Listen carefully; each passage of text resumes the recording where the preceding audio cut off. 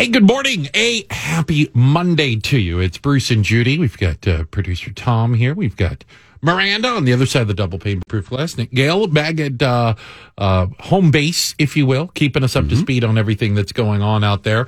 And as evidenced by the fact that we are all here, there is a solid argument to be made that we are early risers. Maybe by necessity more than by choice. Is that a nice way to put it? Unless, I don't know, are any of you normally early risers? Are you kind of the morning people to begin with? I hate getting up this early. Got it. Hate it. All right. Goes against everything in my body. I've been doing this for years, man. Even when...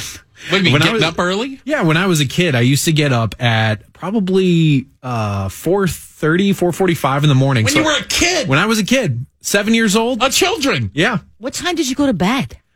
Like, I don't know, 7:30, 8. Kids don't need sleep. Yeah, no. Well, I got up so that I could watch the MTV Video Wake Up, because I used to love watching the MTV Video Wake Up. Wow. That was what I was all about. Wow. Did you set an alarm, or do you get up naturally like that? It became natural when I was like, oh, it's Ricky Martin time, you know? That was... that's what I was like. It's anything but natural. I have no idea. Just so you know. Good Monday morning to you. If you thought you'd wake up and hear Ricky Martin time, congratulations. Put that on your bingo card.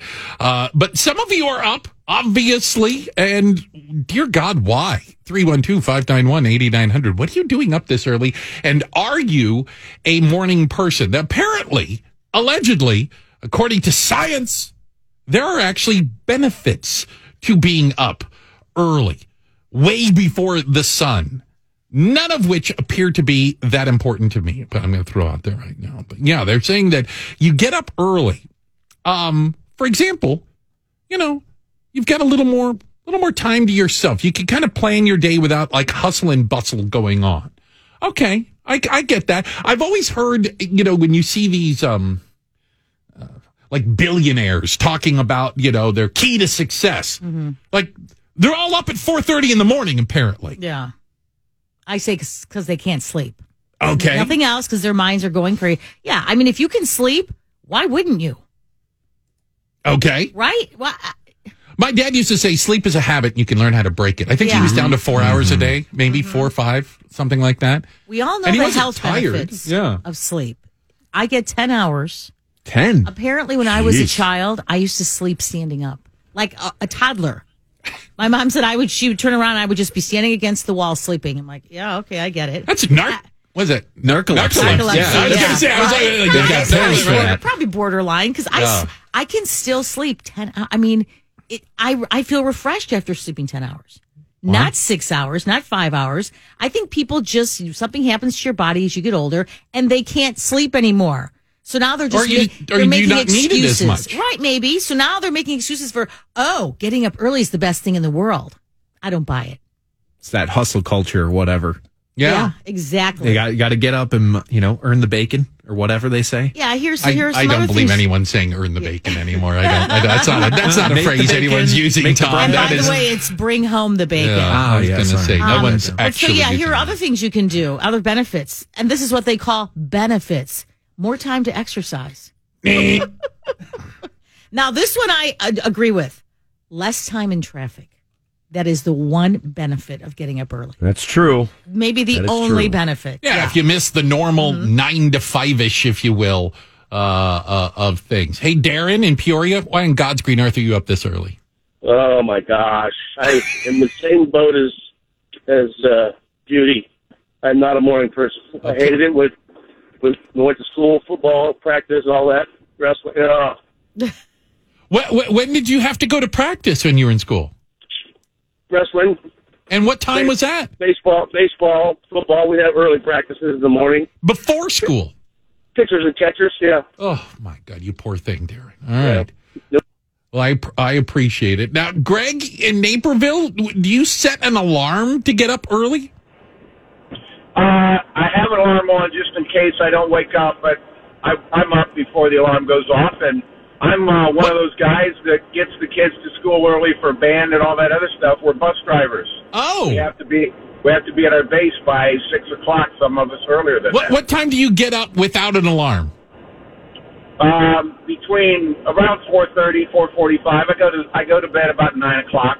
Wow. I just wake up. I'm fully rested. I'm ready to go. Well, thank you for being a bus driver as well. We know that's we were having a shortage of them out there. Not with Greg. Thank you for being well rested and refreshed. 4:30, bright-eyed and bushy-tailed. The worst thing. I ate it. Greg is up. So Bill in Downers Grove, he sees Greg's 4:30. I wake up. What time do you naturally wake up? 3:15 in the morning. Dear God, why? What is wrong with you? Have you been to a doctor? Actually, there was a study done a few years ago. I'm ready. And it showed that a majority of the population of the world get up at approximately 3:15 in the morning, either to go to the bathroom or their stomach bothers them a little bit and they roll over and go back to sleep. Right. But it was something like 68% of the world population was estimated to get up at that time. And you just stay up. I get up to go to the bathroom. I just stay up. I'm not going back to sleep. It's unnatural. You shouldn't be getting up at that hour. Why? I'm wide awake. I'm bushy-tailed. Bushy-tailed. I told you. Now, I don't know if Bill's taking into account that getting up at 3:15, there's a time change. For other people, it's noon. But it's 3:15 here. Maybe that's the thing. Yeah. That's interesting because I've never been the type that could wake up like that early until now, because now you get into a rhythm, I guess you'd say. And I get up Saturday and Sunday mornings early. I just that's kind of the what is it? Your internal clock, your body clock or whatever. Mine goes right back to the normal time. The normal time. So I get I still get up at like 9 o'clock on the weekends. I have no problem. 9 a.m. Lucky you. No problem. And the other problem with getting up so early, your whole day then shifts, right? Like since I started doing this morning shift, I want to eat dinner at, 3 o'clock. Yeah, 4 o'clock's when I have dinner. Yeah. Well, then you can get the early bird special over at the Old Country. I'm at the Lubies. That's right. I'm down at the Lubies. I got the early bird. Do they still have Lubies? Please tell me there's Lubies somewhere. Probably in the South. I got to go to the Lubies. Get the early bird. Yeah, exactly. Pay less for dinner. Yeah, it's me and the octogenarians all hanging out, having a. The problem is when you have Salisbury a family, steak. they all want to eat at the normal time. I've already moved it a little bit to 5. That's as far as you can push it. Early. Although it's funny because as a child, that was the time we ate every single day. 5 p.m. So I'm going back that was dinner time. Oh. We used to sit around because I remember like the nightly news was on or something. Like there was a system to that. Dad was home from work. Yep, he walked in at 4:58. We ate at 5. Wow. Okay. Yeah. Dinner was on the table. Dinner better be on the table. Yeah. All right. There was going to be hell to pay. No, people eat at like 7 and 8 o'clock. Yeah. I can't even fathom that anymore. Yeah. Okay. So now it's a game now. It's a competition. I wake up at 4:15 I wake up at 3 on my own. Jose in Elmhurst, when do you get up every morning? I get up every day, 6 days a week at 2 a.m. Oh, I'm on so purpose sorry. Or by accident? Sometimes I wake up before that on my own without the alarm clock. Now, what time do you have to go to bed to get up at 2 in the morning? I have an 8-year-old, so I go to bed at 9 o'clock sometimes because my 8-year-old doesn't understand that I get rest. And what do you do that's causing you to be up at 2 in the morning, Jose? I'm a truck driver. Oh, I love that. Thank you very much. And Jose, do be careful out there on the road too. Do be careful. Outstanding. So Jose's up early. Hey, Glenn in Evanston. Glenn, are you one of those people that just struggles to sleep? Hey, if I can get at least 3.5 hours of sleep a night, I'm fortunate. Really? Oh, yeah, I'm always up. Always up. Because some people, for some people, they can't make it through the day without a good 8 hours. But are you functioning at 3.5 hours of sleep? I'm wide awake, functioning sharply. Really? Do you nap? If I could, I would. But unfortunately, I don't. Okay. That's amazing. Sometimes even a little 10-minute nap. So again, he's figured out how to break the habit of sleep, like my dad used to say. Some people just don't need as much of it. I can acknowledge that some folks are able to. That's where I kind of get into where they always say, well, you need 8 hours of sleep. Well, not everybody does. Right. Some need 10, some need 3. Absolutely. You are unique. You are an individual, and other people need different amounts. But there are advantages, allegedly, I used to do it the other way around, though. Like when they say, well, it's easier, I have friends, like they get into work early and they go, well, nobody bothers me, and I can get things done early before, everybody starts in or the calls start at 9 a.m. or whatnot. I used to take it the other way around. I go, you know what? 7 o'clock at work, ain't nobody bothering me. 7 at night, when I had to work in the office, I'm like, man, I just stay late. I could get more done at the end of the day than I could at the beginning of the day because everybody already left, if you will. And a good morning. It's Bruce and Judy with an Irish jig for you. Who knew that maybe the Irish fishing fleet is the thing that's going to finally make the Ruskies back down? That is because there is a kerfuffle, might be a nice way to put it, between a group of Irish fishermen and the Russian Navy. That's right. The Russian Navy is conducting, like war games, they all go. Naval exercises. They sit there and pretend to do this. But they're doing it in an area that a bunch of Irish fishermen, who I am now genuinely concerned about, aren't going to put up with it. Yeah, it's a very lucrative fishing hole, as it were. And so while they were out there, I guess, these trawlers, maybe 60 trawlers went out there and said, yeah, no, this isn't going to happen. We're going to... They faced down the Russian Navy in their fishing trawlers. Yeah, they said, go ahead, do what you need to do. We're going to do our thing here. By the way, this is like Ireland's exclusive economic zone, it's called. I mean, this is people's livelihood. Russia just can't come in and just say, hey, this is where we're going to do our little war games. No. I will point out that Russia showed up with boats with guns on them, and the Irish fishing fleet went out there with nothing more than poles. Why I oughta, bunch of... Were they drunk? They might have had a few in them. I mean, to get out that early in the morning. Who goes fishing without drinking? Why would you bother? Yeah. Yeah, but their fishing lines, it scared off the Russians. There you go. Scared them all off. Yeah, the Russians actually backed down.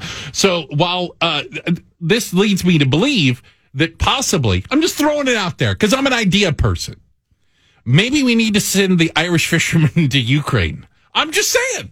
You know what? I mean, maybe a couple of trawlers out there in the Black Sea or whatnot might get the Ruskies to back down in Ukraine as well. I love the idea that for all the strength that Russia tries to show everywhere, imagine warships and fishing trawlers arguing over a space in the ocean, and the fishing trawlers win. That goes to show how afraid people truly are of a bunch of Irish fishermen. Well, I've never fished with an Irishman, or maybe I have. But yeah, they know what they're doing. And here's the thing about most Irish people I know. They're pretty laid back. And they're just like, no, not going to happen. I mean, they didn't have to raise a pole, right? They didn't against the Russians.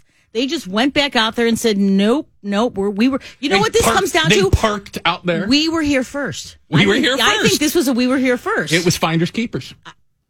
That's the way we went with it. Losers go away. Yeah. Find another spot. And the Ruski Navy backed down. Mm-hmm. The Ruskies are not quite yet backing down in Ukraine, though. That continues to be an issue, for lack of better terms. And the world is paying attention and watching as, well, this thing continues to hang over our heads. And I listen, I realize that most people would have difficulty finding Ukraine on a map. I had to have it shown to me the first time. I'm like, where the hell is Ukraine? Right? And the reality of this is that almost all of the world's nations are in some way, shape, or form connected to this this dispute. And the fact that what do you do if Russia sets foot into Ukraine and rolls tanks across the border? What do you do? Well, we talk about these Irish fishermen, ordinary citizens now in the Ukraine are sort of taking up that mantle, right? They're thinking. Oh yeah, every man, woman, and child is going to be there with a bat or a gun. They're training them, and because we've had this war of words lately between all the countries, and you don't really know who will be there for Ukraine if needed. So, and really it has to start from within anyway. I mean, so you've got your they've been fighting in, what is it, Donetsk? I hope if I mispronounce any Ukrainian cities, I sincerely apologize. But the eastern side of Ukraine has been under occupation in some way, shape, or form. And here's the excuse, by the way, and I just want you to follow this through. Putin's argument is that there are a lot of Russian speakers and people that speak Russian in Ukraine, and that is true, and that he needs to defend them and help them.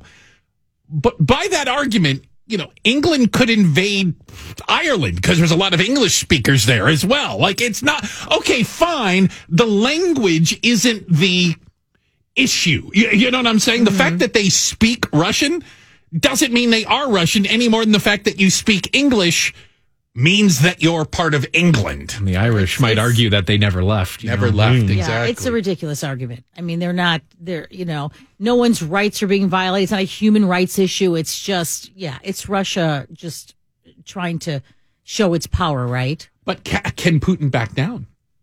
Well, that's the problem. At this point, would he look weak? The Navy we all know that, why can't Putin just, what's happening is it's the international community, right? It's going to come down to the Court of International Public Relations, basically, because that's what I think happened in Ireland here with this body of water. They're not being, internationally, people are saying, what's Russia up to now? And I don't know if we're going to take it this time. Yeah. But again, what do you do? And what threat would actually make them back down and not invade? Well, they can't look Ukraine. bad. They can't look weak, right? So they're going to have to do something. But, it can be done with words, not guns. Hopefully. Yeah. We have to have our president ride a bear shirtless. I think that's what we need to do. Putin can wrestle a tiger. Why would you put that image in our head? Have you not seen that? Show of strength, Put Biden Putin on a giraffe. strong like bull. Yeah. Yeah, he that's his big thing. He has to show strength at all times. And, this is a part of it when you're in a totalitarian government, if you will, and you win elections by 98% and then they shoot the other 2%, by the way. The reality of it is that there's a cult of personality that goes on there. And the last thing that Putin can stand is to be seen as weak or backing down. And that's my only, when I look at this, I'm like, the Ukraine doesn't mean anything to me personally. It's a plot of land out there in the middle of Eurasia, if you will, and whatever happens, happens. But we could get dragged into something just strictly because you just can't allow him to keep snatching countries. I mean, the comparisons to Hitler are not completely out. I mean, Hitler annexed Austria. I'm like, he just declared one day, Austria is now part of Germany. And everybody went, okay, can he do that, by the way? And, Putin saying, well, Crimea is now part of Russia. And now Ukraine is part of Russia. Do you just say, okay, well, maybe he'll stop at Ukraine. Does anybody think he'll stop in any of those? No, right? That's the problem. Still time for our criminal of the day. I got to give a shout out to Eric Bennett of Vero Beach, Florida, who, like Nick Gale, enjoys fishing. But unlike Nick Gale, has a questionable set of lures. Allegedly, Bennett came to the attention of cops when they witnessed him walk into a stop sign and fall into oncoming traffic. After helping a, quote, visibly intoxicated Mr. Bennett to his feet, police noticed large bulges in his pocket. When asked if he had any weapons on his person, he replied his pants were full of, quote, hypodermic needles for fishing. Our innovative angler also had a baggie of white powder in his pocket, which he admitted was fentanyl, although it's unclear what fish you can catch with narcotics. Needless to say, officers didn't buy his fish story, mostly because of his condition and the lack of a tackle box or rod. Not that would have explained exactly how you catch a fish with a hypodermic needle. Mr. Bennett was charged with felony narcotics possession, and to nobody's surprise, this isn't his first time. So if we're using the old Moby Dick fishing excuse for your drug paraphernalia, you, Eric Bennett, are the Bruce St. James Show criminal today. All suspects described above should be considered innocent until found guilty in a court of law, no matter how crazy they are. Nick, I'm sorry for dragging you into that story. No, that's all right. Okay. I just thought it was along those lines, right? You know? I've never used a hypodermic needle to catch a fish. I still don't understand exactly how you do it, but shout out to Eric for trying to get out of the arrest for that. Hey, good morning to you. A happy Monday. We jump into the 6 o'clock hour and take a look at big stories people are talking about. So check this out. It took 55 Super Bowls for a home team to play in the big game, right? And the Bucs did it last year. Well, now you're going to get 2 in a row as the Los Angeles Rams will be hosting the Cincinnati Bengals in the Super Bowl in just 2 weeks after some exciting conference championship games. Judy? Enjoy the sunny, mild weather today. We've got a whopper of a winter storm apparently coming later this week, with some areas possibly seeing as much as a foot of snow. Stay tuned. It's about to change, to say the least. What will downtown Chicago look like? The city is trying to burnish its image, if you will, and bring back the hustle and bustle to the downtown area. Will the Mag Mile ever reclaim its former glory? We will keep an eye on that. Hey, joining us right now, I'm going to hear him every single afternoon right here on the Big 89. He's John Howell. John, good morning. Happy Monday. Good morning, crew. Hello, John. Great to have you with us today. And, we kind of led into this a little with maybe it's a smaller list of who isn't running for Bobby Rush's congressional seat because they are coming out of the woodwork hand over fist. It's Jackson's to lose. Oh, really? I would say so, sure. So just John, name recognition, even without Bobby Rush's endorsement. I mean, his father, the family, even with his brother's little time away at Club Fed. Who hasn't done some time there? Yeah. That's a Chicago tradition. So Jonathan Jackson, the son of Reverend Jesse Jackson, throws his hat into the ring and immediately becomes the front runner in this. I would think so. I mean, I'd base that based on the history of the district and the history of that family. It's probably his if he wants it. Wow.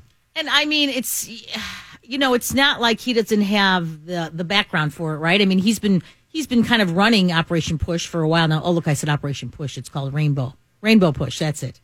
The only interesting thing about him, he doesn't live in that newly redrawn district. Not that you have to. No, that's easily overcome in this day and age. You don't have to live in the district that you represent. Years ago, at the Democratic Convention in Denver, at that time I went to the Democratic Convention in Denver, and a week later I went up to the Republican Convention in St. Paul. That's where I first saw Sarah Palin. But at the Democratic Convention out in Denver, let me just tell you from personal experience, that Jackson family, they know how to have fun. Really? Okay. It's not what I thought you were going to say. Most of the Chicago contingent was staying at this place, the legendary hotel similar to our Palmer House in downtown Denver. It's called the Brown Palace. Oh, and it's been fantastic. Yeah, it's a great place with a great bar. And most of the Chicago contingent was staying there. Now, the station had put us out in Golden, Colorado at some flea bag motel. The Motel 6. Yeah. I got By the you. way, not this radio station. Of course not. No. Of course, they would have done the same thing. Yeah. But I said, I'm not going to stay in Golden, Colorado. With all due respect to Coors, I'm not that interested. And so I wound up walking into the Brown Palace, and I said, I'm from Chicago. I didn't mention that I wasn't with the Democrats. I just said, I'm from Chicago. They overlooked giving me a room for some reason. Have you warehoused a room or embargoed a room or put it aside because I need it? And they said, hold on a second, we'll check. And they came back and they said, do you have any, who are you with? And I said, well, I expect to talk to James Carville. I expect to talk to the Jackson family. And that was it. Green light. Jackson family. Boom. And that was it. I think they thought that I was part of the party. I was just a lowly talk show host. But that was the place to be that week. Obama wasn't there. But the Clintons were certainly around, and all the Chicagoans were there. Rahm was there. I think if I remember correctly, Daley was there. Wow. I mean, it was that bar in the Brown Palace in downtown Denver. That was the place to be. The I stayed at the Brown Palace, and talk about left field. See if you remember that. The Beatles stayed at the Brown Palace. And so they have an entire floor. I stayed on this floor because I asked, that has these large metal gates in the hallway. Yeah. And I asked them, I go, do you mind if I ask what the large metal gates are in the hallway? And they said, well, when the Beatles stayed here, we had people literally trying to climb in through windows. And so they had a whole floor, and we had the gates up to keep fans away from the Beatles. And they kept them as part of kind of the history and the lore of the Brown Palace. I'm surprised the fire marshal doesn't have a problem with that. Yeah, well, they're not in use anymore. I was like, do they shut behind me? And no, they're not usable. They go, okay, kind like of a souvenir, right? Yeah. Or they would have used them for the Democrats that day you were there, John. Well, that place is up for grabs. Like I said, that Jackson family, they know how to have fun. Okay, well, keep that in mind as Jonathan Jackson is the latest to jump into the race. The 12th candidate. Literally? Yeah, that's not an exexaggeration. The 12th candidate. Don't ask me the name of my candidate. For Bobby Rush's congressional seat. Hey, John, I was curious, and we spoke about it a little bit earlier, your take on Ukraine and what's going on. Because, our conversation was, can Putin afford to look weak and back down? Well, he's already won. I mean, if he backs down, he will receive concessions from NATO and from the United States. So he's already won. Just with his posturing, he's probably already won. He sent a clear message that he doesn't want NATO to extend to the Ukraine border, east or west. I guess it does now on the polar side, essentially. But that's as far as we can go, and I don't think he'll take one step into Ukraine, frankly. But I think he's already won. Real politique. And whenever we're distracted by Ukraine, watch for China to move against Taiwan. Right. Well, and North Korea fire off missiles. Yeah. Remember when that was a big deal? When North Korea used to fire off an ICBM every once in a while? Now it's just like, oh, God, North Korea's firing off shots again. I have a book recommendation. Ooh. Ripped from the headlines. Ken Follett is the novelist. Ken Follett, pretty well known. His latest novel is called Never, and it has a surprise ending. Not a great ending. Oh, God. But it revolves around North Korea, China, and also sub-Saharan Africa. Wow. It takes 150 pages to start to come together, and I almost set it down during the first 150 pages because I couldn't figure out these very disparate storylines. I didn't know how he was going to draw it together. But the last 200 pages, it'll keep you up at night. Wow. And great. That's how he all writes, I need. too. I need to stay up, Lauren. It's a great book. Never by Ken Follett. All right. There you go. It's the John Howell Book Club. I like that on top of it as well. Hey, John, thanks a lot. And we appreciate you spending time with us this morning. Have a great day. Will do. He's Big John Howell every afternoon right here on 890 WLS. And Nick, I know you're connected to Chicago. Fantastic show on the weekend. And I got a question for you. Mm-hmm. Jonathan Jackson, jumping into that seat, into Bobby Rush's congressional seat. What about the money? Does the money follow him? Well, and that's something we talked about during the Reporter Roundtable segment of our program, which you can find on the podcast page, WLSAM.com.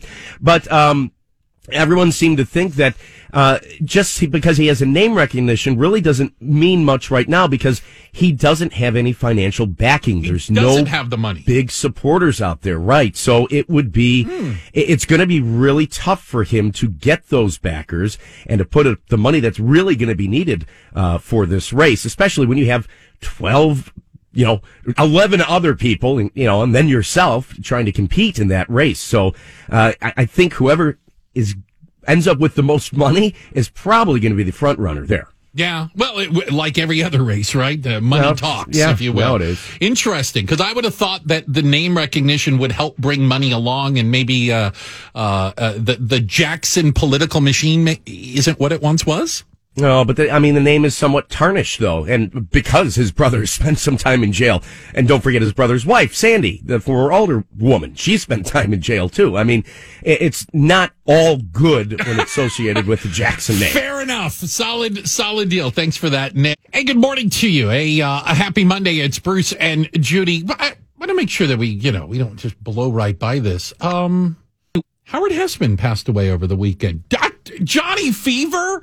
Come on. That's Dr. Johnny Fever. Dr. Johnny Fever from WKRP in Cincinnati passed away at the age of 81. I think for a lot of us in radio, the DJs, if you will, Dr. Johnny Fever was an amalgamation of I got to tell you, I know some people that were pretty damn close to him. You know what I'm saying? Yeah. Like, that wasn't... His portrayal was spot on. Yeah, people that watch that and go, that's kind of crazy. I go, I got to tell you, there's a lot of old rock DJs that wasn't too far from it, right?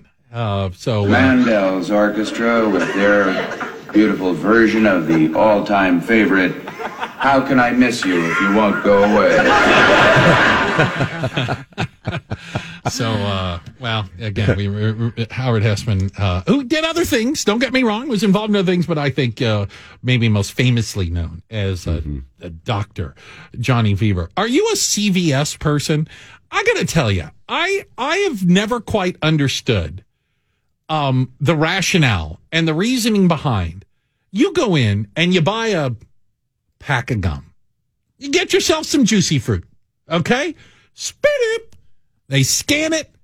You give them your, I don't even know what a pack's going for, 99 cents. And then the receipt starts coming out. And the receipt can be, not an exaggeration, not inches, but feet long. Uh-huh. That's a thing. Why? It's so funny. I never really noticed it because they put all the junk on the bottom. Hey, join our rewards club. Go here and sign up for this. Here's a coupon for you. Here's an idea. Come back and we'll give you this. Here's 15% off your next visit. It's unreal. It's all on your receipt. You just keeps going and going and going. And I can only assume that the reason they keep doing it is it must be working. Right? I mean, somebody must be reading that receipt to the very end. They get a lot of crap for it, though. You think they would shorten it up a bit. And you know what? Well, it's got everybody talking about it. See? Yeah, there you go. We're all going to CVS, I guess. I also hate, on that same vein, like everywhere you go now to the store. Did you find everything you need? Yes. Do you have a coupon? No. Do you have your card? No. Do you want to put your phone number? Oh, my God. Do you want to play Monopoly? Yeah, exactly. Well, okay, I do play Monopoly because you never know if you're going to get an instant winner. But, do you want to put your phone number in? I can never just check out. It's unbelievable. You guys wonder why I use self-checkout. Yeah. Like, I won't walk up to a place that has a person standing at it. I will wait in line to self-checkout. At my CVS, they have a checker, a person. There's nobody there. I'll wait to go use the machine. Oh, yeah. I have no intention of talking to a person. I don't want to answer your questions. That's the only thing I don't mind. Yeah, hi, how are you? Oh, good, how are you? No. Nice. I don't mind that chit-chat. Did you find everything you're looking for? Yeah. I wasn't even looking for this stuff. What are you talking about? It just happened to be here. Oh, I love when I don't. No, I didn't. Yeah, you never have buttery popcorn that I'm looking for, ever. Yeah, I have no desire to talk to people that work in the store. I don't want to have to do all those chores. I don't mind chit-chatting if it's not. I just don't want to have to put in my phone number and give them a coupon and tell them my password and whatever. No. Again, you don't have to do that at the self-checkout. No, but it's very simple. You don't have to have the whole conversation. You can avoid all of that. Bruce, I'm usually buying liquor, okay? And I'm going to need someone to come over anyway. It is true. That's the only time I ever go to the actual line, though, is if I have booze, because someone's going to have to come over anyway. Right. And they have to wait, and this way I try to judge the cashier, make sure they're over 21. Most times they're not. Yeah, and then they have to call the manager. Yeah. So I only say that because this weekend I just happened to go. There was a lot of liquor on sale. It was like a Sunday morning.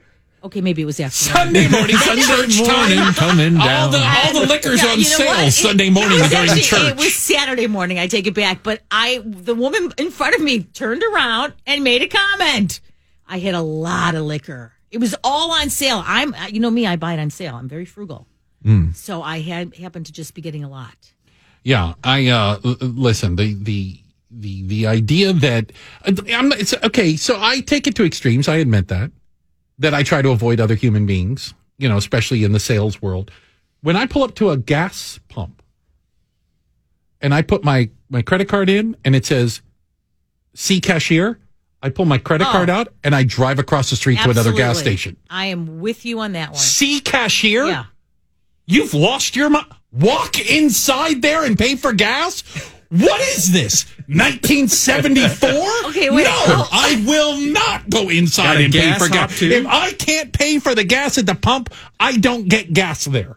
Period. Full stop. I don't know what's going on inside the gas station. I have no concept of it, but I'm not going in there. I would like to put on that I'm not as crazy as Bruce. I agree with him, but I'm the same way. It is a matter of principle. If something's wrong with your pump, right? It's a self-serve pump. Something's wrong. Yeah. And that's my thing. I'm like, it's not that I don't want to go see another human being, but I don't want to see another I'm not going to go walk in because you have a problem with your pump. No. Don't ever buy gas in New Jersey then. You're not allowed. It is illegal to pump your own gas. In Oregon. Oh, yeah. That's so crazy. I was returning I had a rental car in Oregon. Okay. And, you got to return a rental car. You got to fill it up with gas before you return it. Of course. I pull up. I get out. I touch the handle. I hear people yelling at me. And I don't think they're yelling at me because I'm not doing anything weird. And I'm like looking around going, what the hell is going on? You can't pump your own gas. Yes, I can. I know how to do it. I'm good. Thank you. And I'm like, no, you're not allowed to. What do you mean I'm not allowed to? You're not from around here. God dang right I'm not from around here. What are you guys talking about? Yeah, you're not allowed to pump your own gas. And I was like, this whole thing, I just was shocked. I didn't know what to answer to that. I go, is there a reason? Is this a union gig? Like, what is going on? That's their jobs program there in that state, right? You're not allowed to pump your own gas. They talked about it here. Oh, really? God. Yeah. Pass. Give me a hard pass. Yeah. No, thank you. It ain't going to work. No, thank you. Hey, good morning to you. A happy Monday. It's Bruce. It's Judy. Producer Tom is here with us as well. And, as someone who travels a lot, I feel, so when folks ask where you're from and I say Chicago, I say it and I wince because I know I'm going to have to defend the city in the next breath. I know that there is an image of Chicago that is not the image that I live with, but that is being sold around the rest of the country. And if you don't already know, you should know.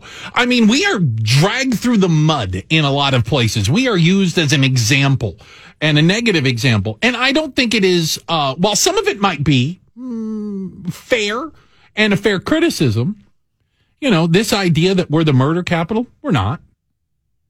When you talk about dangerous cities, okay, Camden, New Jersey's more dangerous. Birmingham, Alabama's more dangerous. St. Louis is a hell of a lot more dangerous. Yeah. But you don't hear them as the butt of the joke. You don't hear them as the, people say they say, "Oh, really? Where you from?" "Oh, I live in Chicago." And they're like, "Oh, you got to dodge bullets on your way." Chirac. That's very disappointing to hear because I haven't traveled a lot in the past 2 years, but that's not what I used to get. I never used to said you're hear from that. Chicago. People were like, Michael Jordan, and Windy City. They love Chicago. Pizza. People right? love, you know what I'm saying? Yeah. No. So I'm very disappointed to hear that now it's a variety of negative things. So, the city of Chicago is trying to, polish change its image. And do it through advertising with a new campaign called Chicago Not in Chicago. I don't know if I was going to say right off the bat, I'm not even sure I understand it. And if the tagline of it, Chicago Not in Chicago, doesn't, if you can't pick it up from that, is anybody going to read any farther to figure out what the hell they're talking about? Yeah, well, and the point of that is it's touting a long list of homegrown innovations in Chicago. It says from the cell phone to the skyscraper, which is interesting. Chicagoans probably don't know about all the innovations that started in Chicago. Right. But Chicago Not in Chicago is, I hearken to one of the best state campaigns I've ever, this is a state campaign, I have ever seen, Pure Michigan. Right? Just simple. You understand it when you hear it, right? And actually, if they can follow in those footsteps, we'll do quite well because they literally, Detroit's in Michigan, but when you think about Michigan, it's pure Michigan. Yeah, they tried to distance themselves from Detroit. I think they were perfectly willing to carve it off and let it go somewhere else. But they took the best part of the state, right? So Chicago needs, and maybe the innovation part is the best part of Chicago, but I don't know, is it? Mayor Lightfoot introduced this new campaign, Chicago Not in Chicago, saying Chicago has influenced the most important cities around the globe. We are home to the high-rise, mobile phone, Ferris wheel, house music, coffee makers, soap opera, and many other things were all created here in Chicago. However, only a few people know that until now.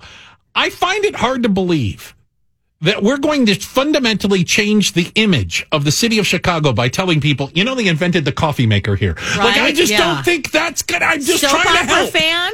Invented here.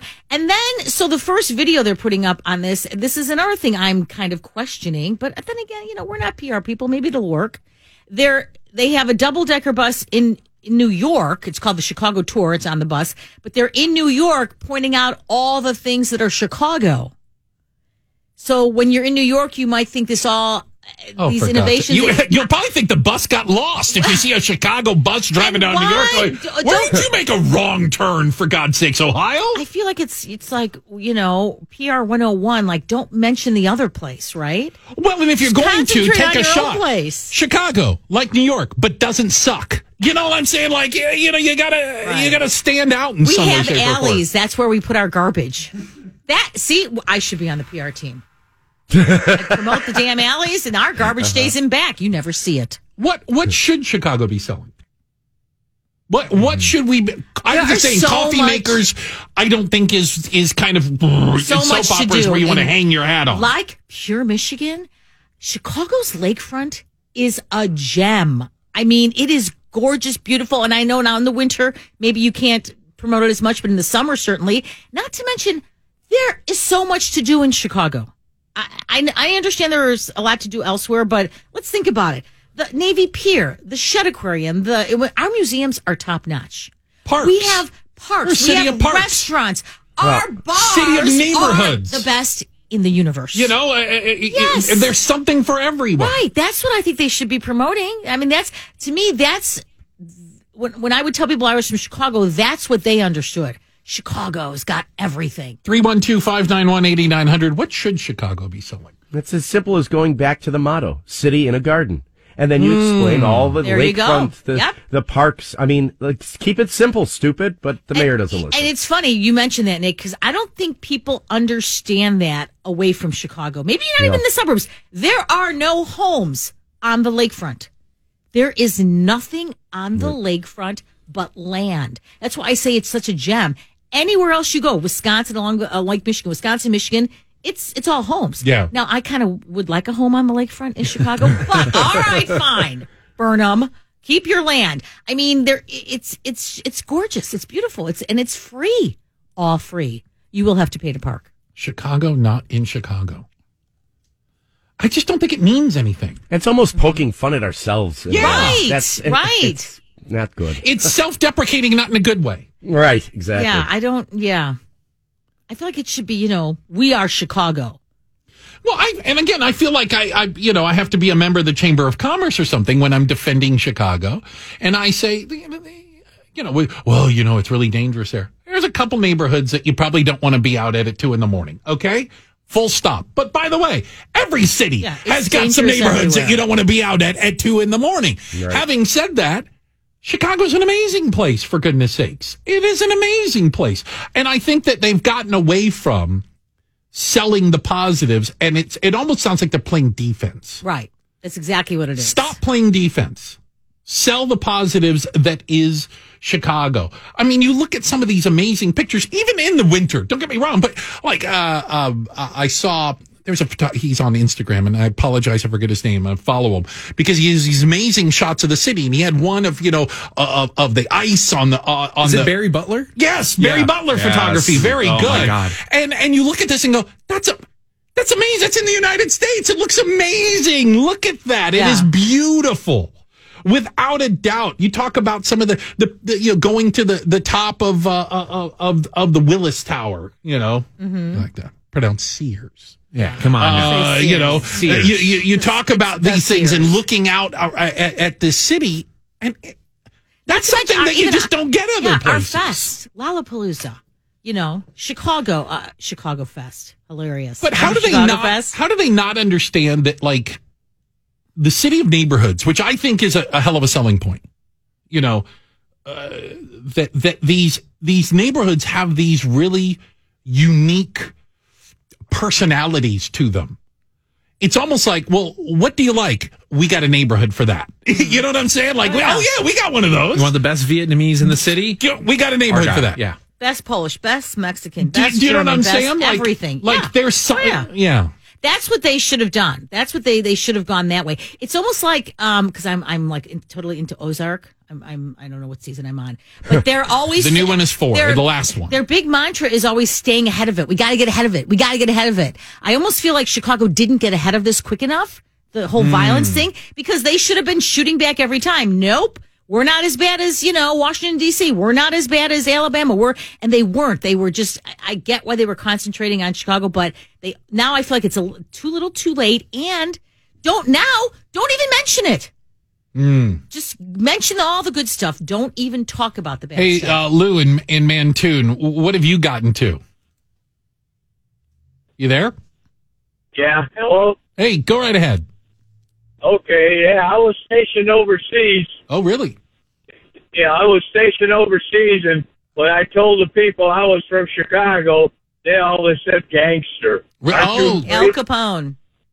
Yeah, they had a bad reputation for that. Well, you say a bad reputation. I appreciate it. I think movies like The Godfather might have changed that. Like, when you say Al Capone and gangster, people go, kind of cool. Or the Untouchables, man. You want to see Untouchables, like, look at how beautiful. Well, because you knew cool. you knew that wasn't necessarily going to affect you. Thing yeah, back thank then. you very much. Now there was a glamour to the gang life. Yeah. There isn't today by any stretch of the imagination, to say the least. There you go. Hey, good morning. A happy Monday to you. Thanks for spending some time with us today. Bruce and Judy with you. And, well, it appears that during the old Pando, tipping has gone up. People are being more generous with their tips. And I guess if I think about it, I can understand that. And I agree, because I found myself, especially when places were finally open and someone did finally come to my table and I could sit down. I'm thinking restaurants mostly.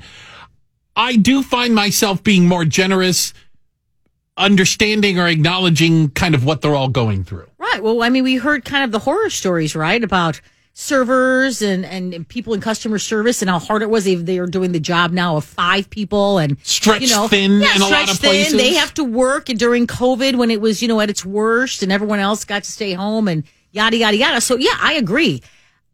I do have a little. So, well, for example, the percentage of remote transactions in which the customer tipped when it was offered soared from 46% before the pandemic to 80%. And you know how we were tipping 20%. Now it's 21% is the average. So people are tipping a lot more. I got a coffee yesterday. This is one of those things. And I think they've tricked me into it.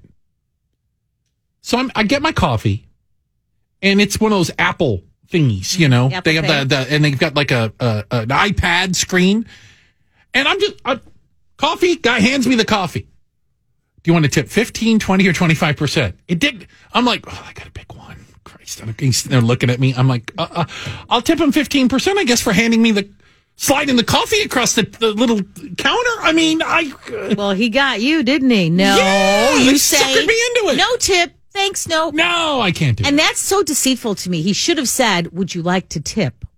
No, they have a little screen, and it's right there. You don't have a choice. Everything you pay for now like that. Anytime I pick up, I get that. And you're right. It's a little, I'm embarrassed. And then I said to myself, wait a second. I drove over here. I'm picking it up. Now you're handing me the bag. Right. It's not like you brought it to my table or you took my order. Okay, I get that. You're already charging me more. I'm already paying fees for everything, even if I'm picking it up. Everything costs more. So is working at McDonald's, but you don't feel the need to tip them, do you? Well, why not? They're serving you food. But no, society says, don't tip these guys over here, but tip these guys over here. Damn Mr. right. Mr. Pink has it all figured out. It's odd where we tip, where we don't tip, why we tip some people. You're right. Why don't you tip the guy at McDonald's? Right. Or the person that hands you the food through the drive-through window. How are they any different from the guy that just slid me a cup of coffee across the counter? Right. That's what they're supposed to do. That's their job, isn't it? Food. I don't Did you understand. go above and beyond? Yeah. Well, you know what? That's when you should tip, going above and beyond. But I mean, now it's like, there are cups out everywhere, tip jars, I should say. I mean, it's unfathomable to me. And that started actually even before the pandemic a little bit, but during the pandemic, it's now full blown. So here it is. And so the average person tips 20% at a sit down restaurant. I do as well. First number, double it. Round up, first number, double it. This is the only way I can do it because it involves math. Okay. But they say delivery, the average is about 17%. I don't know how you figure that out. And then carry out is 15%. And I never used to tip on carry out. Like I used to order pizza. You go pick up the pizza, you can have it delivered or carry out. Oh, I'll do carry out. Why am I tipping if you didn't bring me the pizza? I don't ever tip on carry out. No. But they've conned me into it now. There are some places that they don't deliver. You have to go pick it up. Must pick it up. Now I got a tip? No, you're forcing me to pick it up. You're not even giving me a choice. I will tell you, I ordered a sandwich while I was homesick. I couldn't go out. 2 sandwiches, actually. I won't even say from where, but not that it matters. I want to say it was $26. Okay. I mean, I paid it was like getting 3 sandwiches, but I only got 2. But that's how much more after the tax and the delivery charge delivery and the fee and the tip. If they're charging a delivery fee, do I need to tip also? Yeah. That's the thing. Why isn't the delivery fee part of the tip? Isn't that going to the person delivering?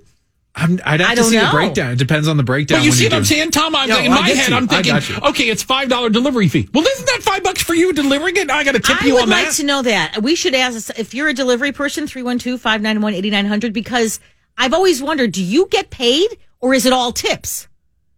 It's not like it's different from being like a server, right? That they get some base salary. I don't know. $2 and then I don't tips. know about people who deliver because I always tip on I'm not delivery. trying to screw people out of anything. No, Don't get me wrong, but I also feel there's a certain measure of they're trying to trick me into tipping when maybe I've already tipped. That's like the ones that include the tip already, and then they still have a line for you to tip, hoping that I didn't actually read the receipt, which I normally don't, and then I tip on top of the tip. Yep.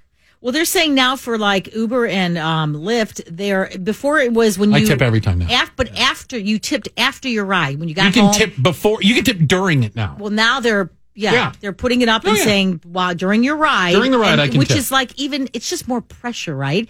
Because sometimes a day will go by and I'm like, "Oh, I forgot to tip." I always do tip. But that's probably why, just the people who aren't tipping. So just a friendly reminder, as you're still in the car, needing to get to the airport in 5 minutes. If I may ask, I want just a judge from both of you. All right. What do you think the tipping wage is in Chicago? Now, the tipping wage is like your bar backs. Right. All that you work for tips, but you have a base. You have to have a base salary. Okay. Or a base wage, rather. I'm going to say $4.50. $2.15. Wow. Okay, both came under. When I was working as a bar back, it was about $5.95. $5.95. But they record all your tips and they tax you on them. When I was a server, it was about $1.50, and they didn't know how much I made in tips because they would come up. You have to. You got to report the tips. You got to report them. Legally speaking, they got to report. They would come up to me every few months and say, "You need to be a little bit more honest about your tips. You're too low." Hey, good morning to you. A happy Monday. We jump into the 7 o'clock hour. Take a look at the big stories people are talking about. And then there were 2. The NFL season comes down to 2 teams.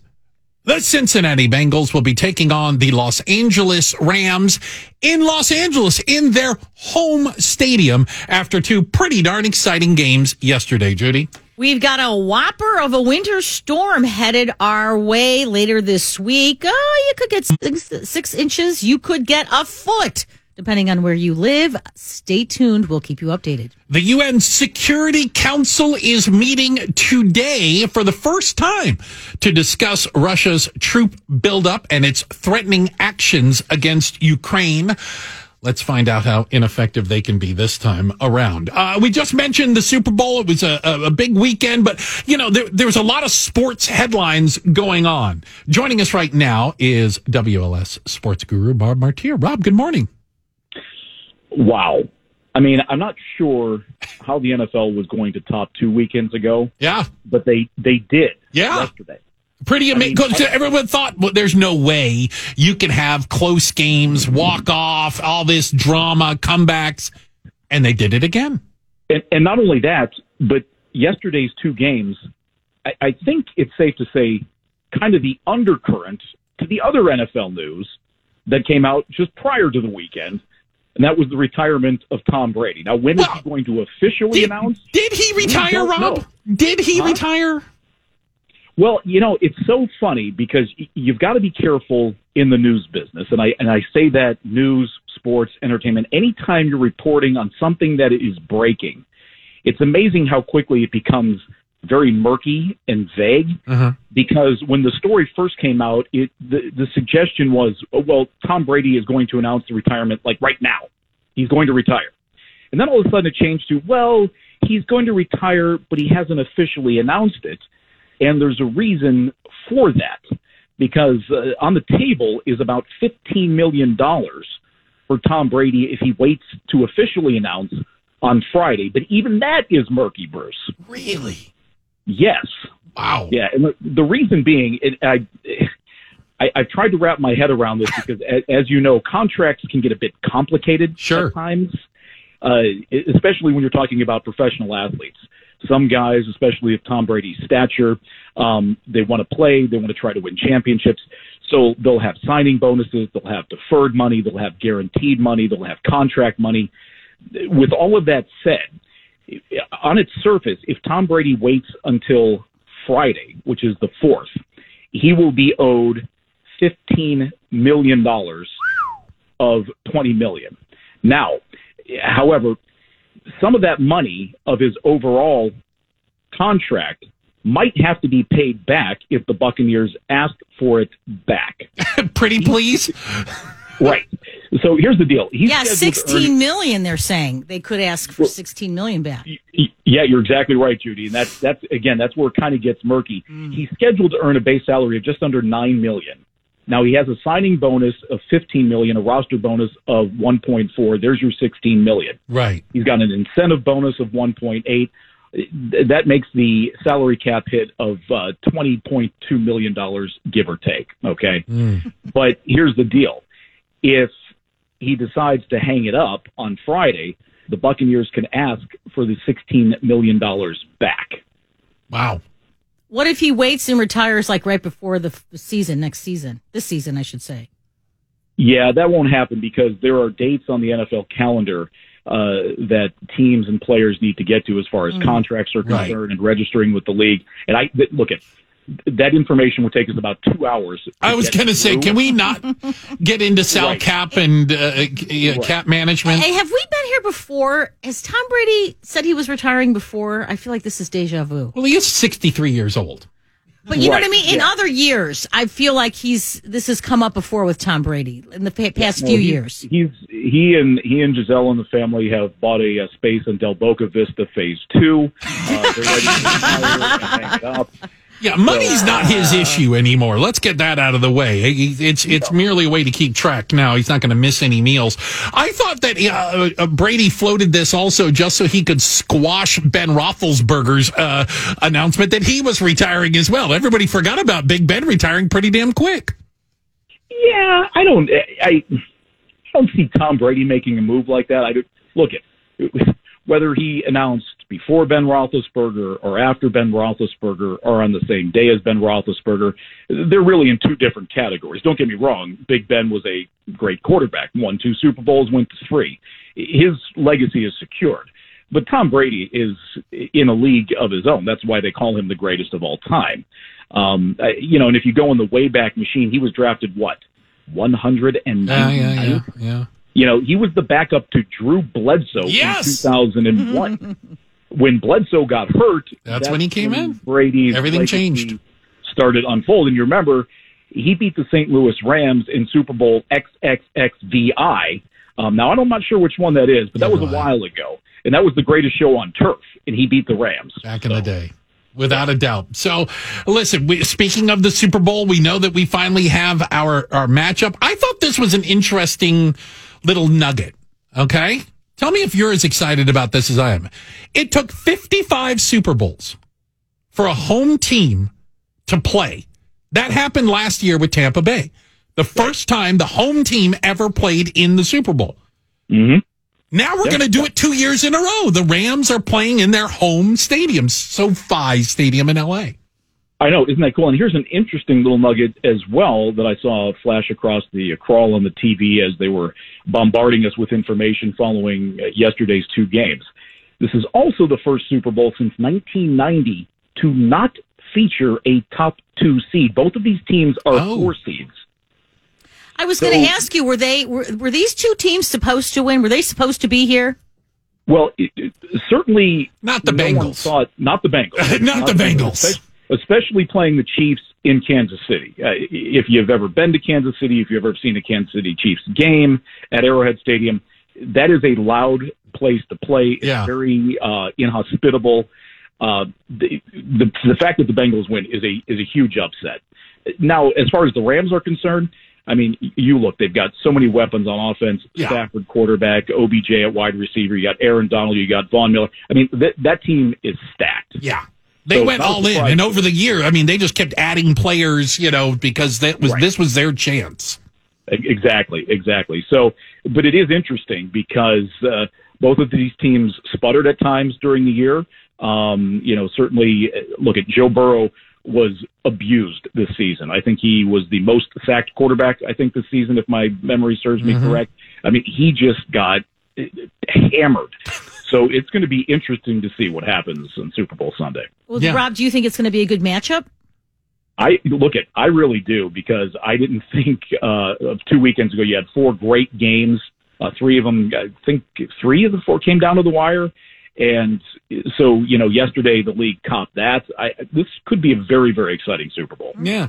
And I'm looking at our friends in Detroit who can hear us right now. And, thinking about the Lions, if only they had a quarterback who was good enough to go to the Super Bowl. Gosh. Do they even have a football team? There is that in and of itself. Well, Matt Stafford's going, and we now learn it wasn't a Matt Stafford problem in Detroit, to say the least.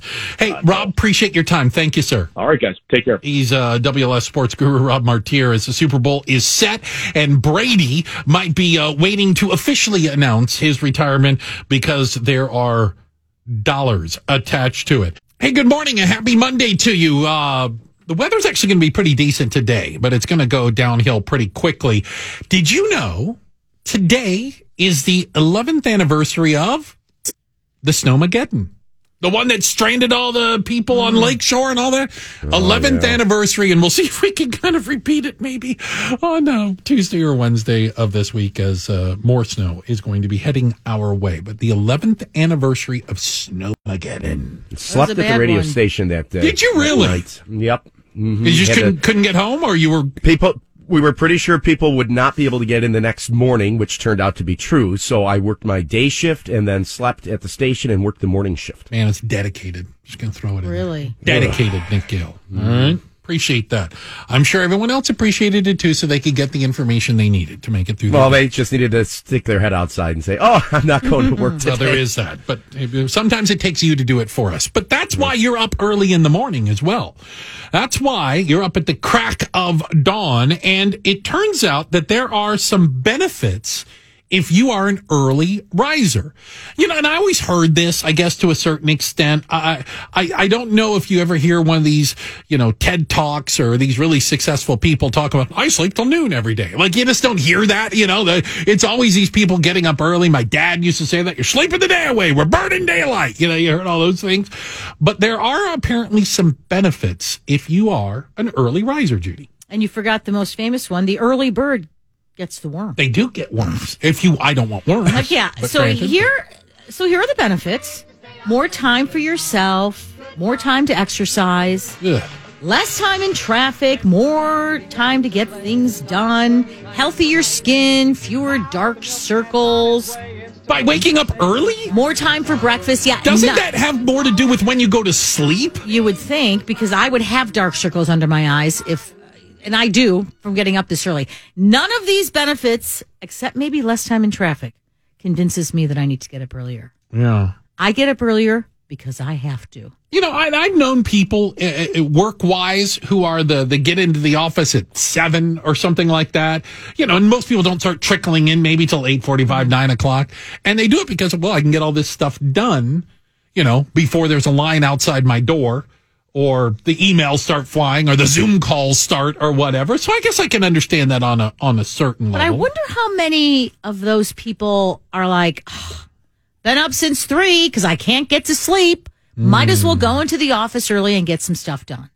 I feel like there are a lot of people like that who just, and you know, who just give up on, when throw in the towel. Right. When you get older, of course, you start getting up earlier. I mean, for women, when they hit menopause, they start getting up. You know, there are other things that make you get up earlier. And some people just, as you know, maybe they were great sleepers when they were younger and then they hit their 30s or 40s and all of a sudden things just happen. Whatever the reason, I think there's a good chunk of people who get up because they can't sleep. Well, sleep habits do change. I mean, there's no doubt about it. I mean, I am fascinated at the amount of time my nephew can sleep. It is unreal. It's amazing. Yeah. I mean, and it's not. But is he staying up till all hours of the night, till 1 in the morning gaming? Because that's what my kids would do. Oh, he plays video games till 1 or 2 in the morning, but he can still sleep till noon. And I'm like, how do you do that? How do you sleep till noon, 1 o'clock? How is that? You know why? They don't have, what do they have to do? When you're young like that, you don't have any responsibilities, really. We get social obligations, maybe. Yeah, at night. Got to meet some guys over at the roller rink, you know. Play a few rounds of cruising, you know. Foosball. Yeah. You know, there's a tournament going on. Wait, and that's the other thing, though. When you get to a certain age where you can drink, you start going out so late. I'm like, I can't meet that late. 9 o'clock. Well, that's like a European thing, too. When I remember being stunned at, you know, like, we're going to dinner. It's 9 o'clock at night. Yeah, we're going now to dinner. No, we should not be going to dinner at 9 o'clock at night. We should be getting ready to tuck ourselves in, for goodness sake. Well, it's that siesta that you take in the middle of the day in Europe. Very, very egalitarian sort of thing. Best thing ever. Hey, Terry, you've got a suggestion for Judy. There you go. Judy, you get up at 9 o'clock on a Saturday, you start drinking at noon. If you get up at 3 in the morning, you can start drinking at 6 in the morning. Oh, why would you have to? Now you made it so much more difficult. Game changer. Yeah, game changer. Wow, thank you, Terry, for that suggestion. And I don't know why, but you know, it literally came up yesterday because I told my mom, I asked her about her wine consumption, and she bristled and reminded me that she waits until 5 o'clock every day. She watches the clock. She's so old school. And she doesn't have her first glass of wine until 5 o'clock, because if you drink before 5 o'clock, you have a drinking problem. If you drink at 5 o'clock, you're a wine connoisseur. My mom can say that with a straight face. Yeah. I'm an early drinker, and I'm damn proud of it. Yeah. Well, you can't drink all day if you don't start in the morning. There you go. Well, and the problem is I don't want to drink all day. I want to drink early, be done with it, and then get to bed by whatever time. 9. You know, and the whole thing, like, and it gets into that whole 9 to 5 workday, which granted may be going the way of the buggy whip, you know, lately, because people are certainly changing the definition of that. But I just think there should be an acknowledgement that some people are more productive at different times of the day. And the idea that everybody is bright-eyed, bushy-tailed, and great from 9 to 5 is ridiculous. Some people are not. So speaking of mom, again, let's get away from the wine. She loves it when I make her sound like a boozer. She had worked at a company where it was a software company, you know, and they had all these like software engineers, you know, these techie people and computer nerds. Let's just be honest with one another. The office was open 24 hours a day. I know this because she told me, you know, they catered meals. Breakfast, lunch, and dinner was delivered there. Nice. Why? Because there were people working there. And it was one of these things where if you want to come in at 9 o'clock at night and work until 7 a.m., knock yourself out. If that's how you want to do your job, that's when you're best at computer. Yeah. So there was people coming and going at all times because it was based around when are you most productive, not you got to be here at clock in at 9 and at 5 o'clock we blow the whistle and everybody heads to the bar. And I was like, that's kind of, you know. Yeah, how that's changed in this new world of ours, right? Without a doubt. See what you did there. Hey, good morning to you. A happy Monday. It's Bruce and Judy, and producer Tom's got a little Van Halen for you there with jump. Why are we speaking about jumping? Well, the Olympics are set to kick off, the Winter Olympics, and part of that is the ski jumping, which might be one of the most exciting, exhilarating, and dangerous Olympic sports ever invented. And joining us right now is Dr. Dan O'Neill. He's the former team physician for the U.S. Alpine Ski Team and the U.S. Ski Jumping Team. Good morning, Dr. Dan. How are you? I'm brilliant, Bruce. Thanks so much for having me on. Well, we know that right here we've got some members, some local kids done good. Headed to the Olympics, including members of that ski jumping team who really learned their trade, learned that here. Can I just start with the first question? How does one learn to do ski jumping like that? It strikes me that it looks dangerous as hell, sir. It is, but remember, you start out as a little kid and they have no fear. But if you went to Lake Placid, you would see maybe 15 jumps as you stand in one place to that monstrously huge jump that you can't even imagine. The 90-meter, they start out on these little jumps, and they work their way up. Actually, one of my most fun competitions that I covered was the Nationals out at Chicago, and a beautiful jump that you guys have.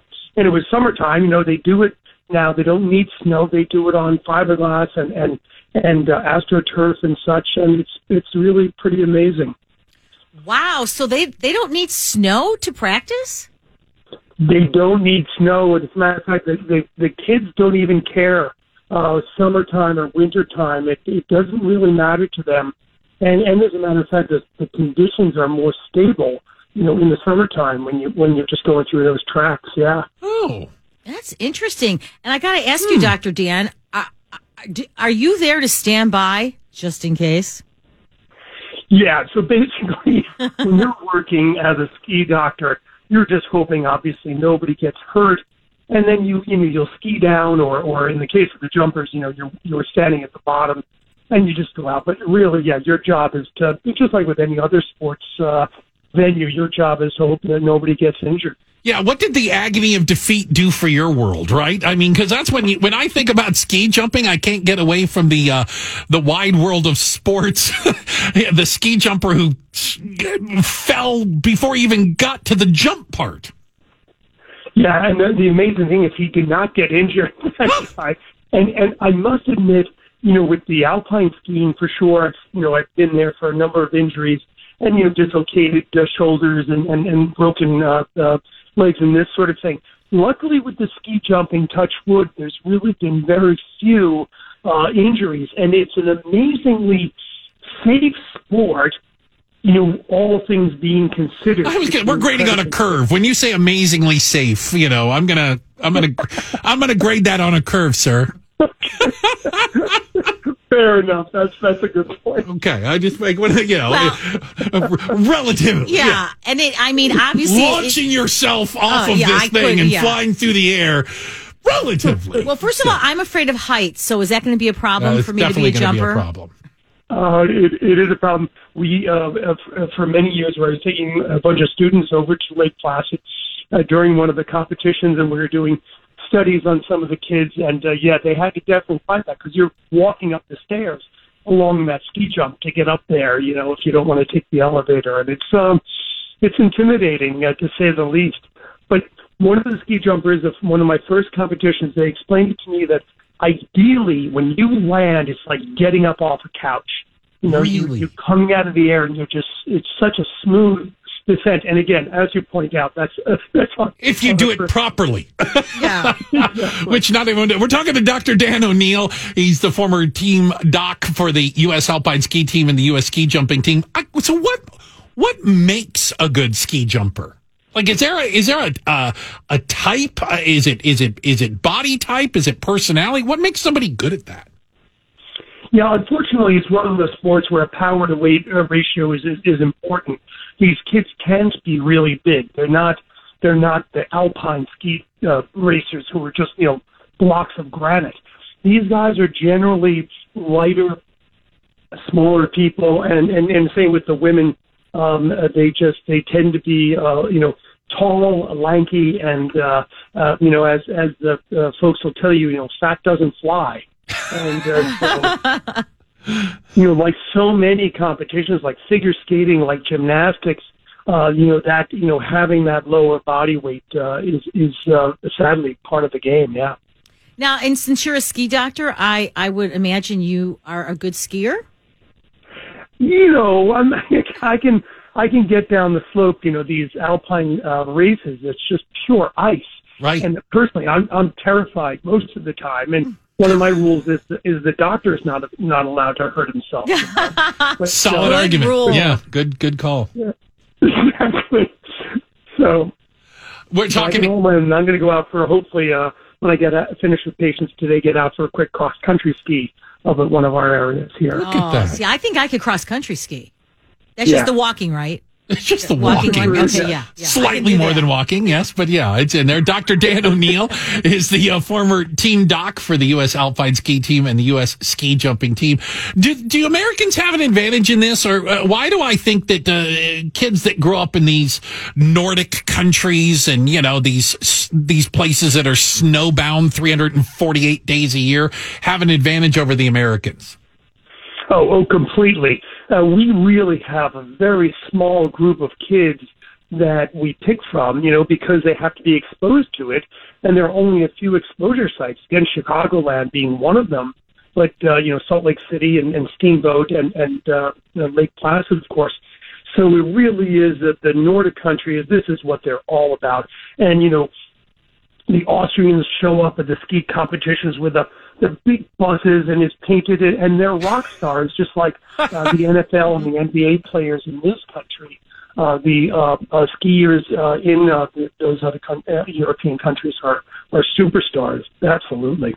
So it's more about, constant practice then. I was wondering is there ever a jumper who's just such a pristine athlete that, they could do it on their first try? Yeah, not really. First try. Well, you know what I mean. Someone who just has, like That's you why said, the doc is standing by. Okay, let's. Someone who's just such a superb athlete that they just, they can do it rather than someone who's spent their entire life practicing. Like a natural. Yeah, natural. Yeah, no, I don't think that really. It's such a unique.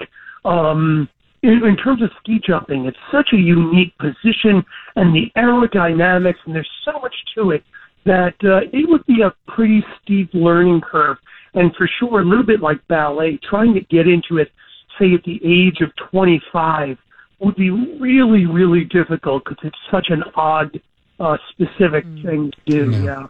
Doc, thank you very much. Appreciate your insight into it, and hopefully no one needs your services today. We wish you the best of luck. Thank you guys so much, and we're all excited for the Olympics. Here. Dr. Dan O'Neill, again, the former team doc for the U.S. Alpine Ski Team and the U.S. Ski Jumping Team. What a cool job. Yeah. The ski jumping is just, again, I realize you work yourself up to it, but you got to look, when you see them flying through the air, you're like, I'm going to guess the ones who aren't very good at this are in traction somewhere, and that's why they're not actually participating in this. Like, you don't have a large room for error in that.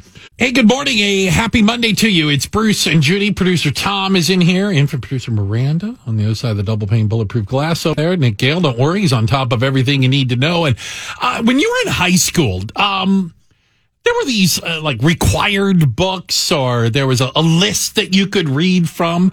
I liked reading. I liked literature, liked English class. I was a bit of a reader.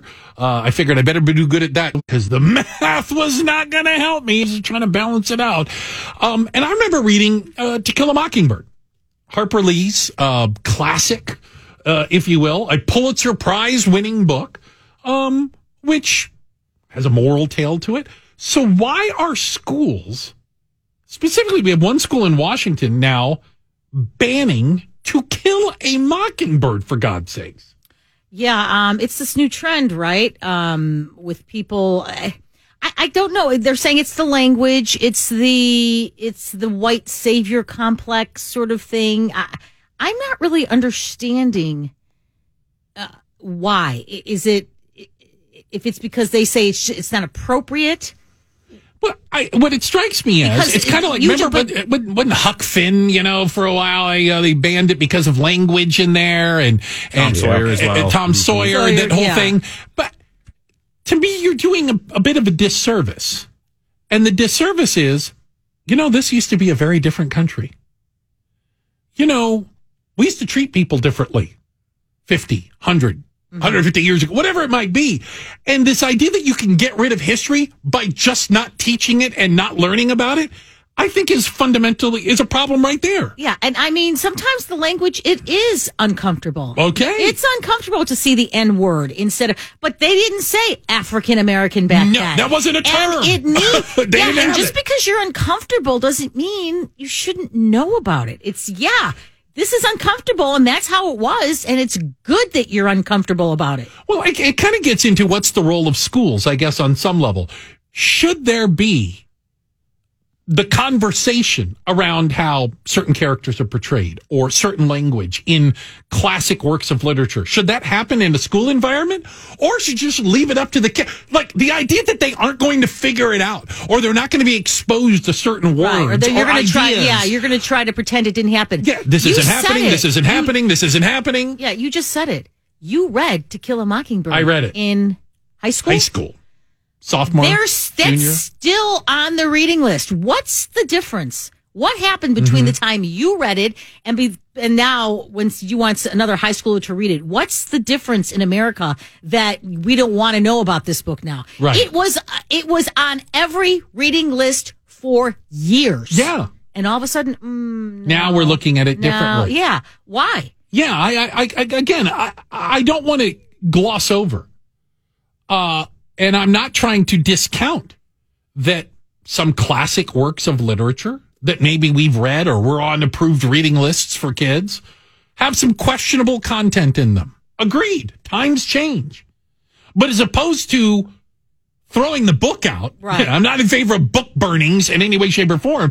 Use that as the stepping off point to have the discussion about it. Yeah, wow, look how much things have changed since 1960. Yeah. Harper Lee wrote it, 61, I think is when. Yeah, but it was based in the 30s. Right, though. even that. So, Right. even then, but so many works of history, works of art, works of literature, film, or whatever, when you hold them up to a 2022 standard, they might make you cringe a little. Well, there's the discussion.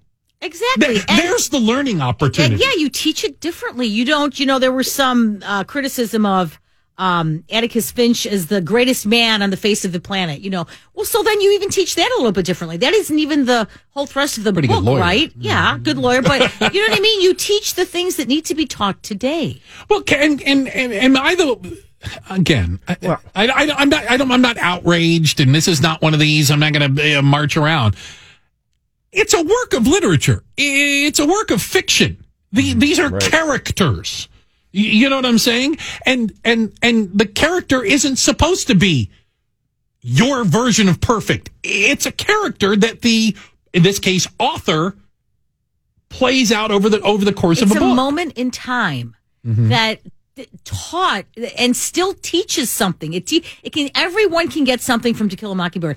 I didn't read this book until I was maybe 10 years ago. No. On the train one day. I think I read it there and back. It has something for everyone. There's still something important about knowing To Kill a Mockingbird, knowing this book. Susan in Plainfield, what point do you have? Yeah, no, you're right. It's so important that these books need to stay in the schools. You cannot erase history. It's part of our lives. And they tried to do that in Germany years ago, during after World War II. They did not teach their kids about what their grandfathers and fathers did. And then finally they started bringing it back because they realized, no, history will repeat itself. Yeah, but and again, it doesn't change the history. Do you know what I'm saying? I mean, the history is what it is. I would rather have an unvarnished look at the reality I'd rather read Tom Sawyer and look at how in that era, the difference in race. And then again, where is the discussion that builds out of that? Are we just too afraid to have that conversation? Well, some people don't want, I don't know, it's not being afraid. They just don't want to have the conversation. They don't, it's not. This isn't happening. This isn't happening. It's almost not important anymore, but it is important to some people, to a certain group of people. They don't want that out there. And it's true. It's kind of ridiculous. I mean, it's an absolute classic. I remember, what was the John Steinbeck one? Of Mice and Men. Of Mice and Men? That bothered me. And to this day it does. But I think that's a good thing. It's a good thing that I remember that book and what it meant. Yeah, it's a bothersome book at times. Right? I mean, that's the point. That's why I wrote it. That's the point. Yes. Well, and there is a certain, think about some of these classic books I'll throw out there. Animal Farm. Catcher in the Rye. Ulysses. These are all books that have run into some sort of controversy, if you will. And this idea of, I guess, we live in a day and age when the idea of banning a book is just as ridiculous as you can get, being that the digital version is probably available absolutely everywhere. You haven't stopped anybody who wants to read it from reading it. All you've done is stop the conversation about whatever issue you may have had with it. I think that's the better part in there. Hey, good morning to you. A happy Monday. And we jump to our 8 o'clock hour. Take a look at the big stories people are talking about, including the Super Bowl is set. The Los Angeles Rams will be playing a home game, for lack of better terms, as they host the Cincinnati Bengals, who managed to go into Kansas City and knock off a pretty potent Chiefs team. Judy? Hey, enjoy the sunny, mild weather we've got going on today. Well, the sun is supposed to come out at some point, because in a few days, we're going to get a whopper of a winter storm, apparently, and some areas could see as much as a foot of snow. It's been 2 years since Mark Frakes has been kidnapped by the Taliban. Now President Biden is weighing in on this and calling for the release of this man who was working as a private contractor at the time of his capture. The state of the state, it's one of those things you kind of get into at the beginning of the beginning of the year, and taking a look at things, at least from an economic standpoint. Where are we? Where are we doing well, and where could we be doing better? Joining us right now is the chief economist of the Illinois Policy Institute. It's Orphe Divounguy. Good morning to you. Good morning. Good morning. How are you? It's good to have you with us. Now, I want to ask you a question, because you hear about the fact that, the economy, across the whole country has grown, and that we've seen an uptick. But then you also hear, kind of in the same breath, that you have things like inflation. Does that negate any of the growth? No, it doesn't. Actually, the economy is growing across the country. The high inflation actually is a sign that the economy is growing. People are consuming more, right? They're spending more. And so, when demand outstrips supply, prices increase. So high inflation actually is a sign the economy is growing. Now, too high inflation, so we don't want inflation to get out of control, because when inflation gets out of control, it's going to hurt consumers, right? They're going to start thinking, okay, these prices are getting too high too quickly. And so we're going to spend a little bit more. And so if consumers start to spend less, if consumers start to spend less, that actually slows down the economy, right? The economic growth that we're enjoying right now. That's why we need an economist to explain this to me, right? And so is Illinois' economy growing? Illinois' economy is growing. Unfortunately, it's growing a lot less than it would have grown had we not experienced so much population loss, right? So, the fact that we're losing people every year, and that it's actually accelerated, when, I'm talking about this because J.B. Pritzker is set to give his State of the State address on Wednesday. Right. He's also going to propose a budget, and when he came into office, right, this is an election year for J.B., so it's an important one. When he came into office, he said he was going to do his best to invest in underserved communities and grow the economy and reverse population losses. Unfortunately, population loss has actually accelerated since JB took over.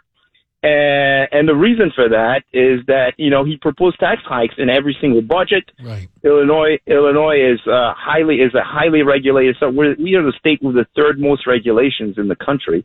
And so during the pandemic, when he had a kind of executive power, right, he was kind of the only one setting the rules for most of the pandemic. Illinoisans actually went elsewhere. They went to other states. They went to states where the cost of government was lower, where they had more personal freedom, and those states actually, greatly benefited. If you look at those states, Arizona, Texas, they're states that have already recovered from pandemic job losses. They're states where the economy is surpassing what it was before the pandemic.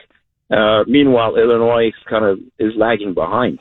We're talking to Orphe Divounguy, Chief Economist at the Illinois Policy Institute. Again, as Governor Pritzker plans his State of the State address. And we talk about this population loss. Who are we losing? Is that an important part of this as well? Are we losing the workers? Are we losing the people that were contributing to the tax base, for lack of better terms? For sure. Historically, we've lost our working age population, prime working age population. People aged 25 to 54 were the ones leaving. During the pandemic, however, preliminary data shows that it's been a lot of the young, right, people under 25, and also the old.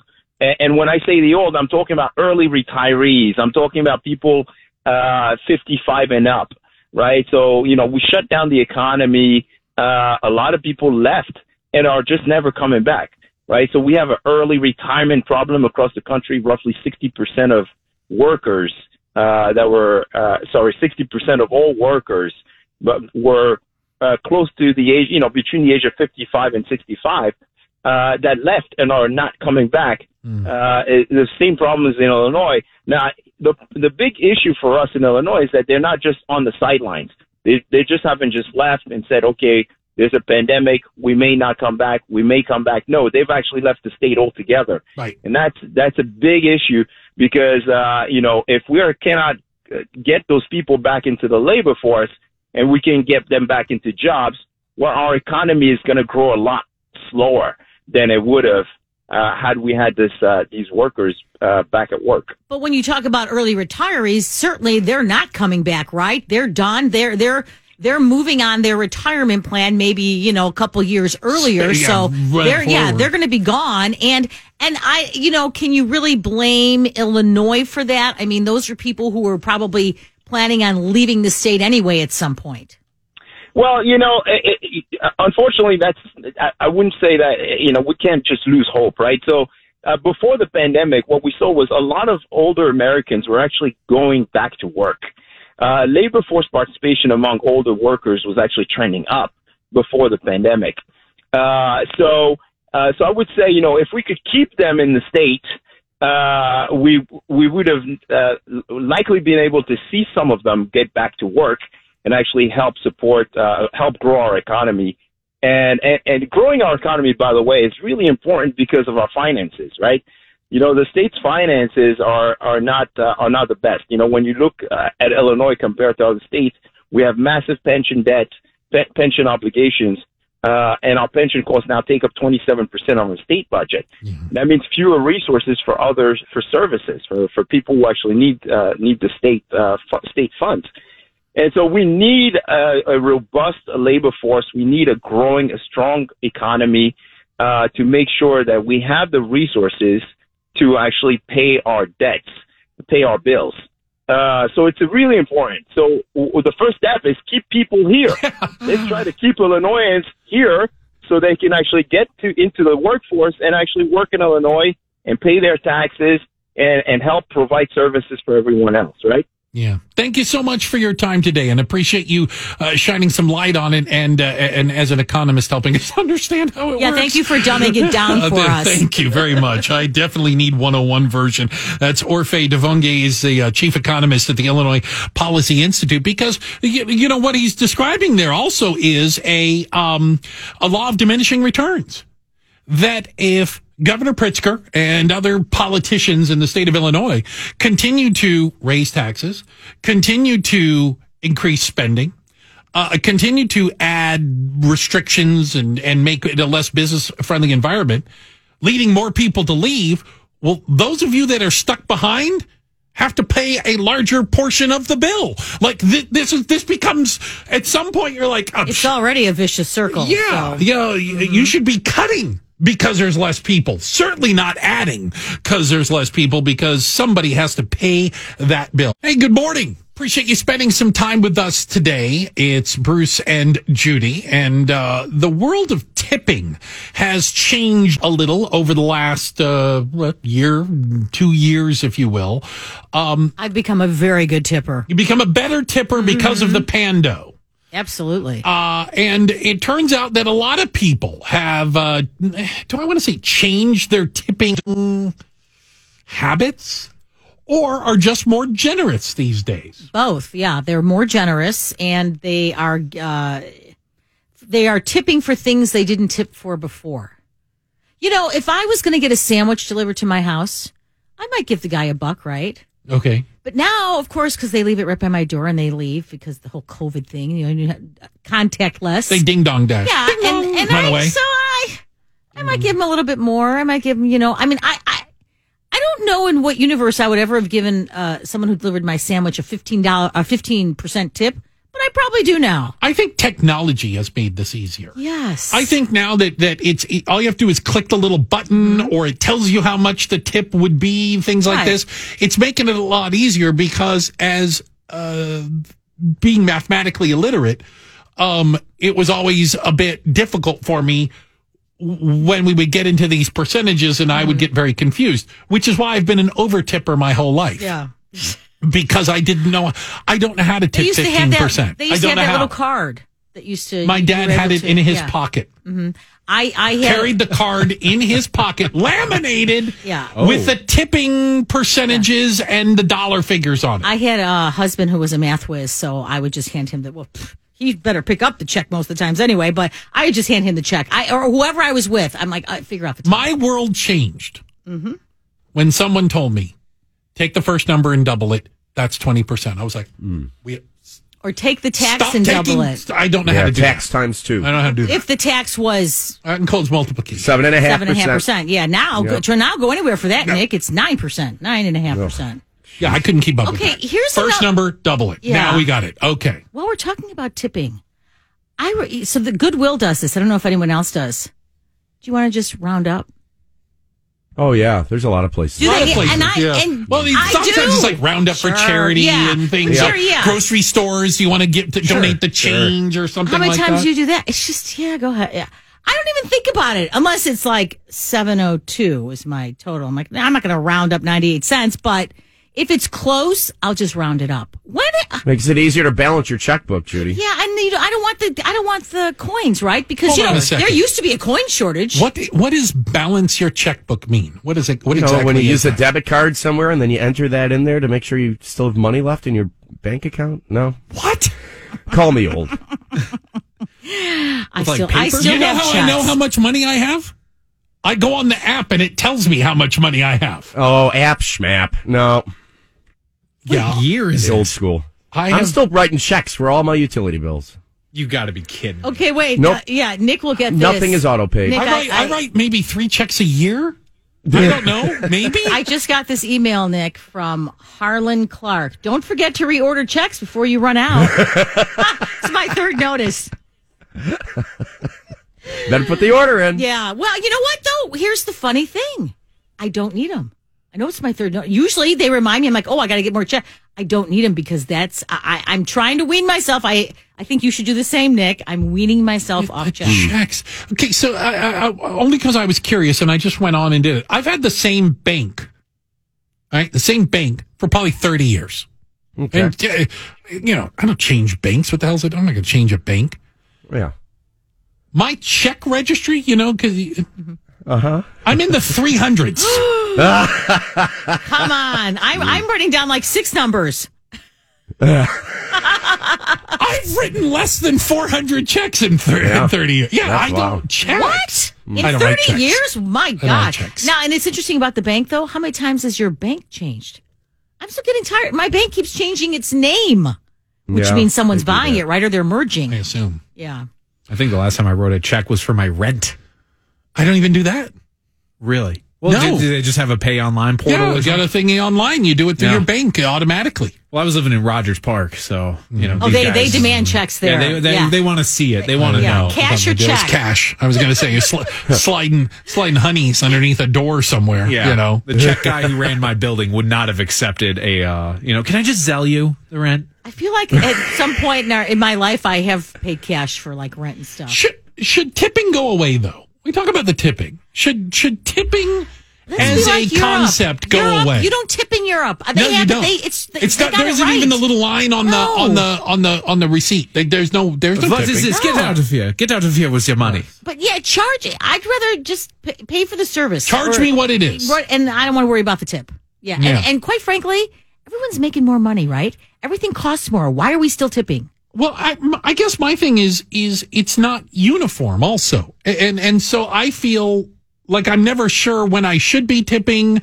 What should I be tipping? Do I tip the same amount for someone who went and refilled my water glass 4 times during dinner that I tip for the person who delivers my food to my front door through one of the apps, to if I walk into the restaurant and pick it up myself? Like, if they really put forth the effort, I'll give them something extra. But I mean, it's tipping automatically. It's for the birds.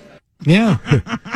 It's for the birds. Is it true? Didn't the concept tip to ensure prompt service? Isn't that where it came from? Yeah. Tips. Is that true, or is that a legend?